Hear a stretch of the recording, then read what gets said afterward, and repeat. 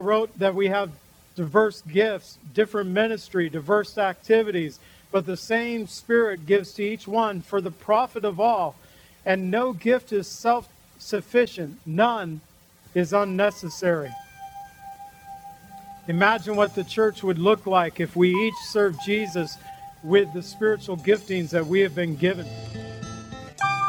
You're looking too far for that need you have inside. You're on a big merry-go-round and it's taking you for a ride. You've got to let go and let God.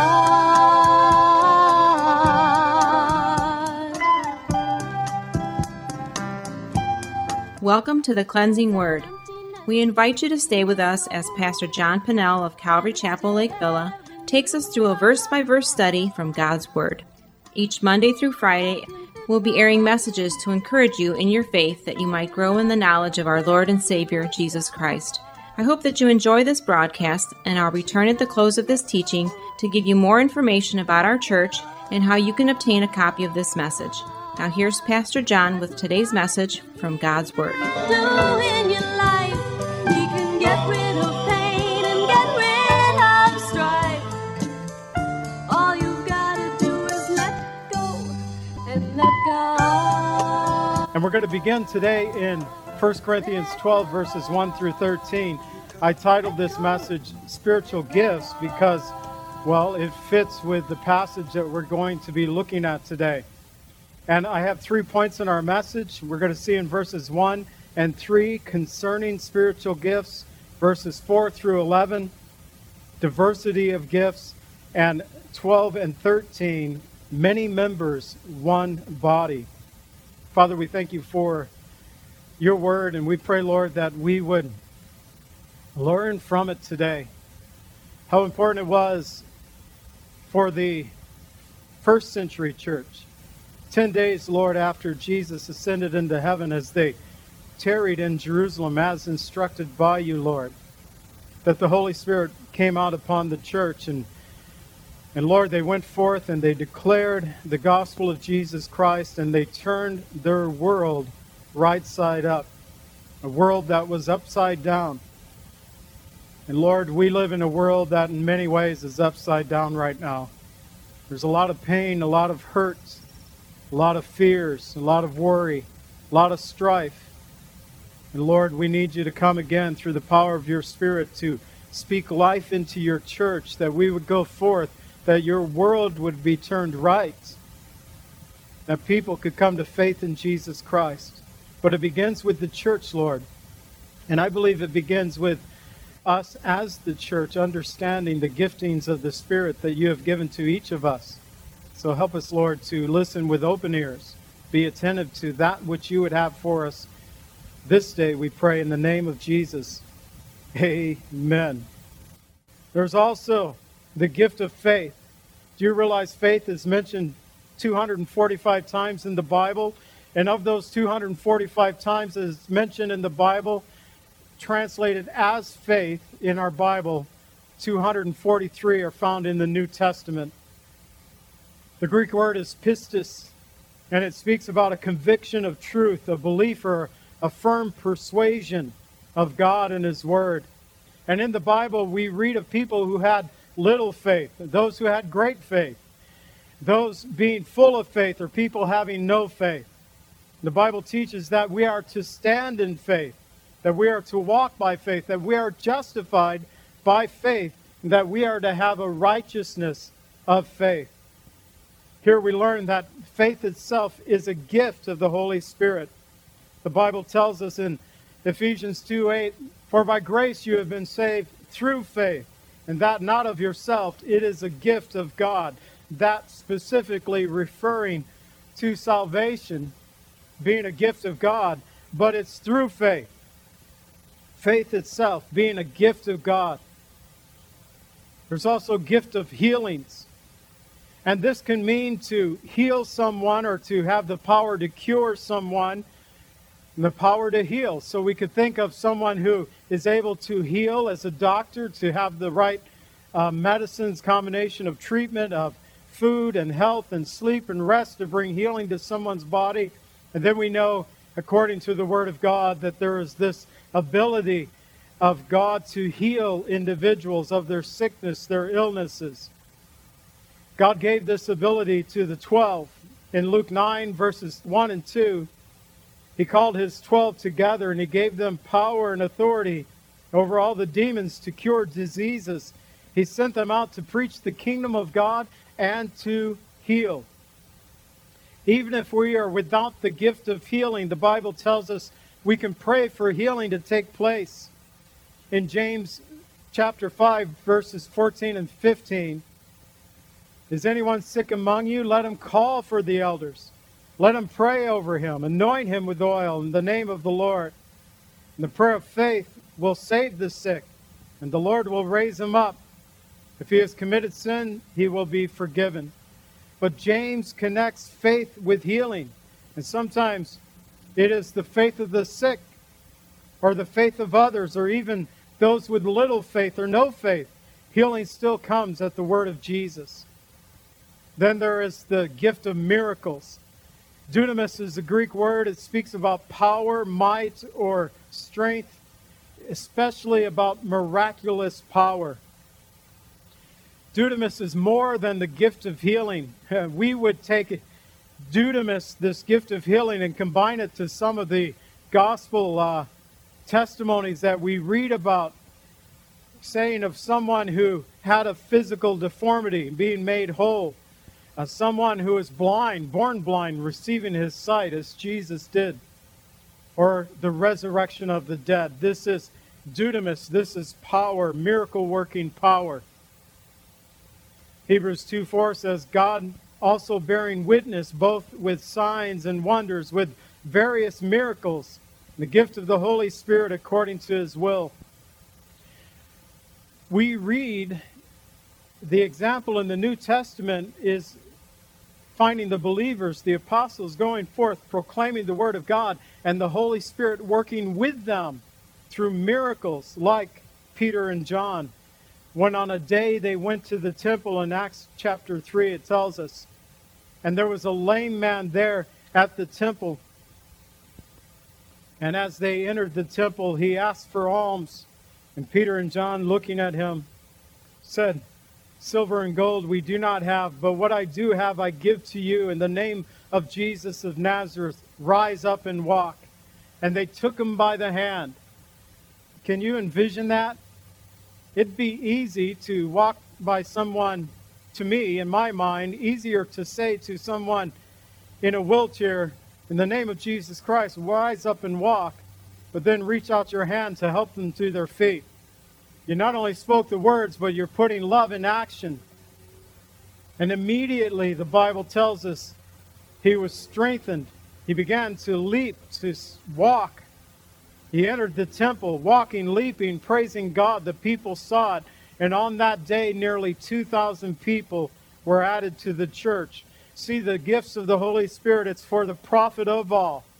They helped one man. That one man they helped, in turn, caused nearly 2,000 people to come to faith.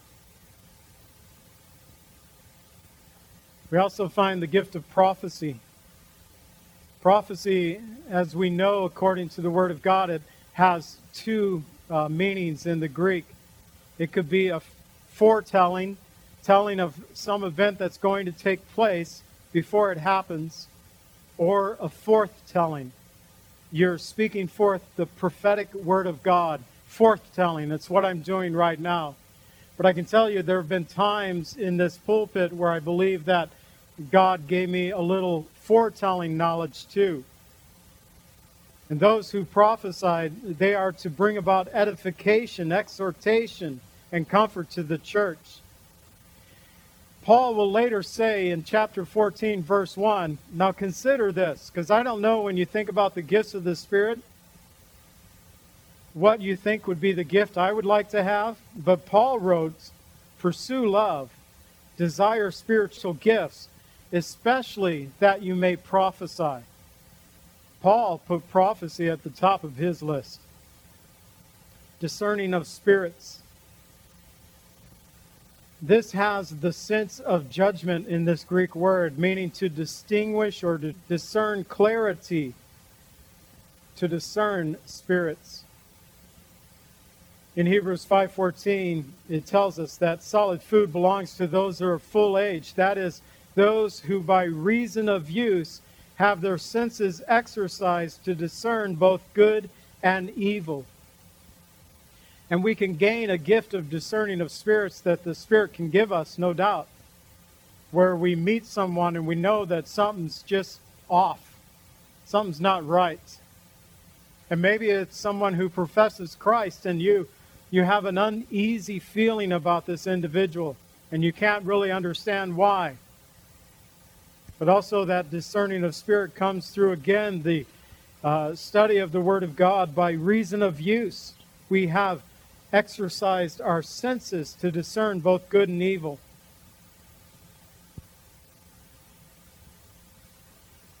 He moves on to the gift of tongues. Having a tongue language or speaking a language, what this actually means from the New Testament perspective, speaking a language that you have not learned. Glossia is the Greek word, and it simply means tongue or language. And like on the day of Pentecost that I mentioned earlier, when the 120 came out of the upper room, Luke goes on to tell about 17 different nations that were found there, and they testified of the 17 nations that were listed. They testified in Acts 2:11, we heard them speaking in our own tongues the wonderful works of God. Now, everyone here at church knows my wife is from Mexico. She has, her native tongue is not English, although she sounds like she's from the United States. But when she speaks Spanish, you hear that dialect. You hear the native tongue. And what they were saying in Acts 2, verse 11, was that they're not only just speaking our language, they're speaking our own tongues as if they came from the countries that we have come from. It's a gift of tongue that was prophesied in the Old Testament in Isaiah 28:11, for with stammering lips and another tongue he will speak to this people. And again in the New Testament, Mark 16:17, and these signs will follow those who believe. In my name they will cast out demons, they will speak with new tongues.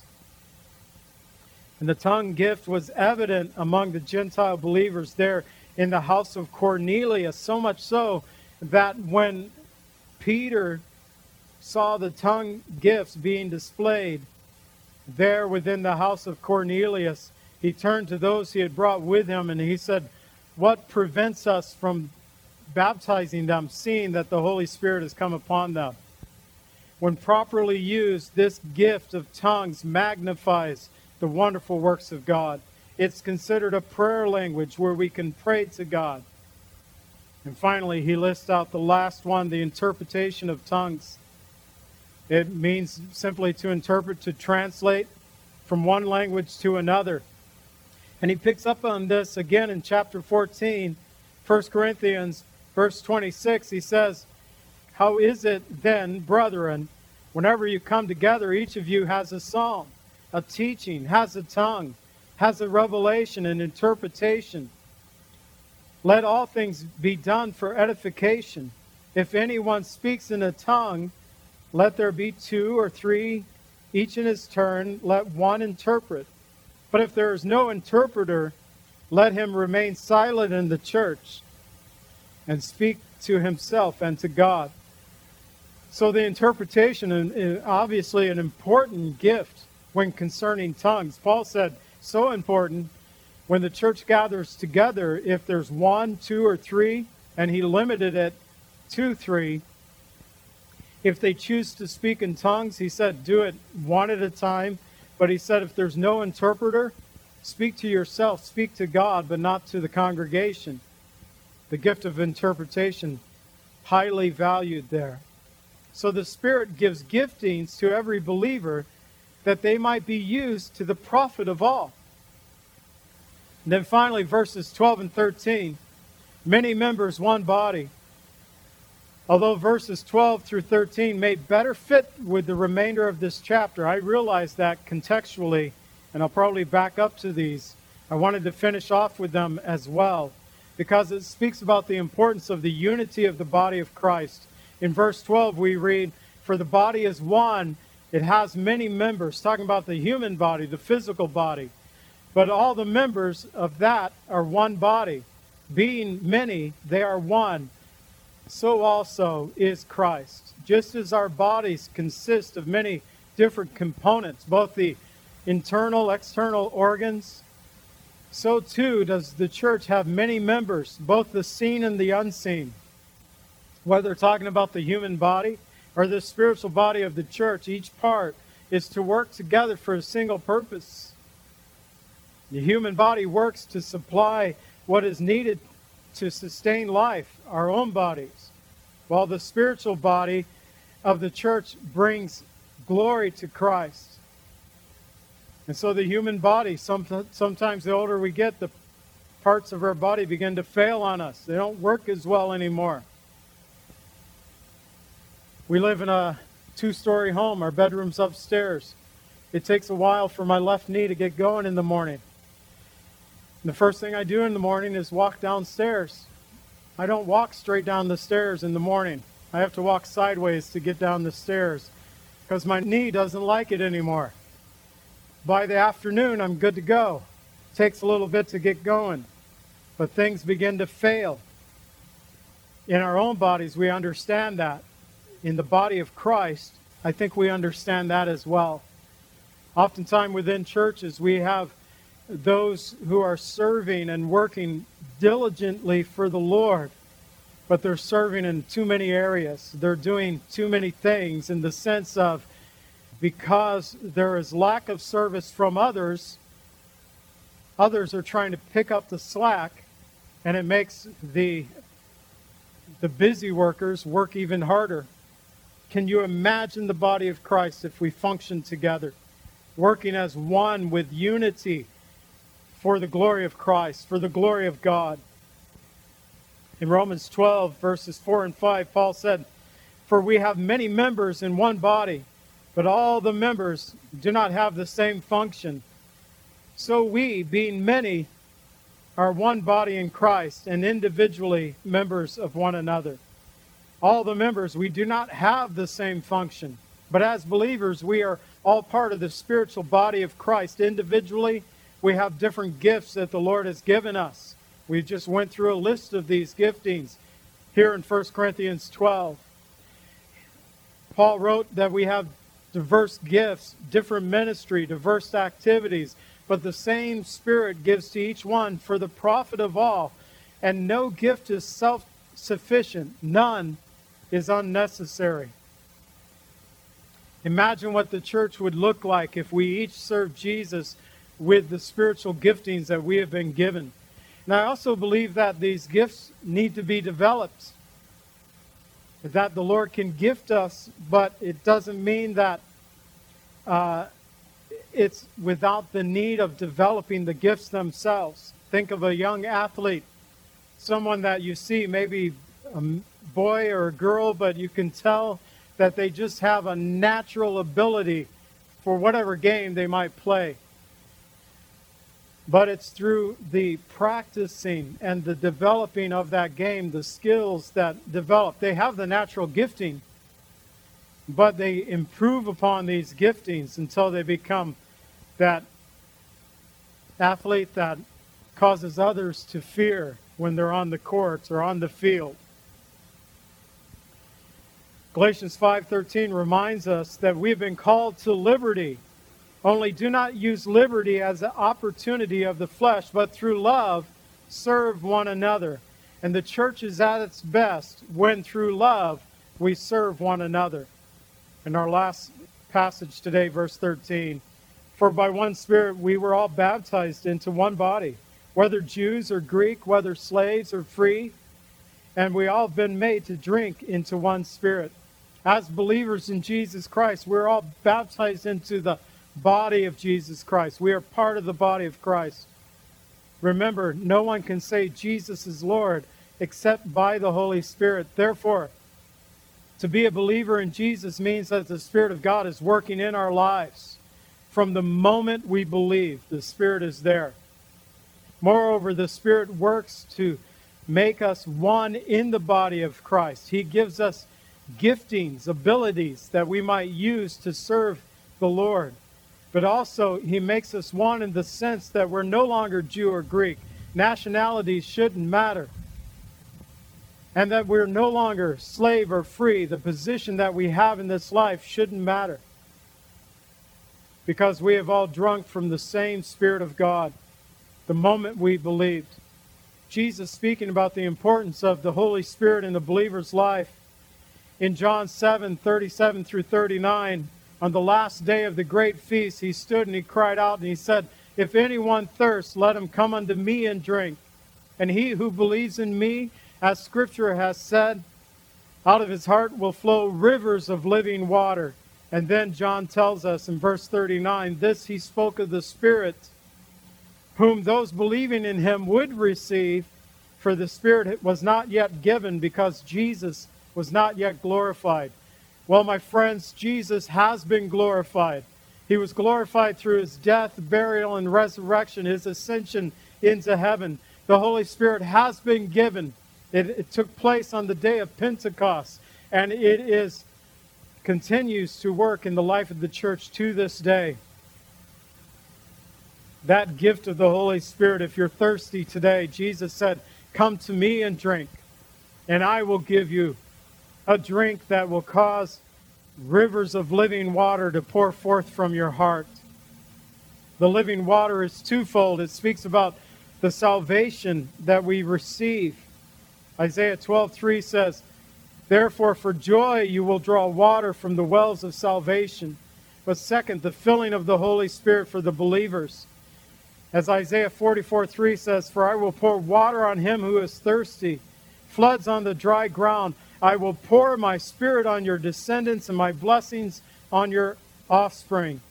Jesus' glorification speaks about His death, burial, resurrection, His ascension into heaven.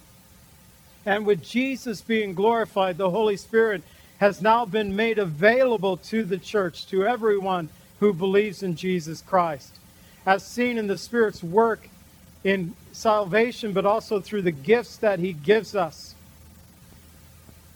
And though we are many, we are one in the body of Christ, working together for the profit of all. That is the desire of the Lord Jesus Christ for His church. Concerning spiritual gifts, verses 1 through 3, Paul said the Holy Spirit enables true believers to rightly proclaim Jesus as Lord. Speaking of the diversity of gifts in verses 4 through 11, we learn that the Spirit gives giftings to every believer that they might be used for the profit of all. And though we are many members, but one body, verses 12 and 13, the body of Christ is to work together again for the profit of all. It is my hope that you, first and foremost, have received the gift of salvation through faith in Jesus Christ. But also, as believers, realize that the gifts of the Holy Spirit, as a believer, you've already have the Holy Spirit operating in your life. But perhaps there are giftings that He wants to do, special works that He desires for you to pour out into your heart, into your life. Jesus said, "If anyone thirsts, let him come unto me." Thank you so much for being with us today. And I want to close this in prayer and a blessing, and we'll get on our way. Father, we thank You for Your word today and for looking at this passage of Scripture. And for the next few weeks, Lord, we'll be looking at the giftings of the Holy Spirit. And I pray, Lord, for the next few weeks that as individuals, we would consider, Lord, the giftings that You have given us. And then when considering these giftings, ask of ourselves, are we using the giftings that the Lord has given us? And Lord, if that answer is no, I pray that You would help us to just desire to grow in our faith and to begin to take an opportunity to serve others. Lord, I do pray for Your justice to come upon this land. And I pray, Lord, for the salvation of Jesus Christ to be poured out upon this nation. We need you, Lord, desperately. We need you. We pray in the name of Jesus. Amen.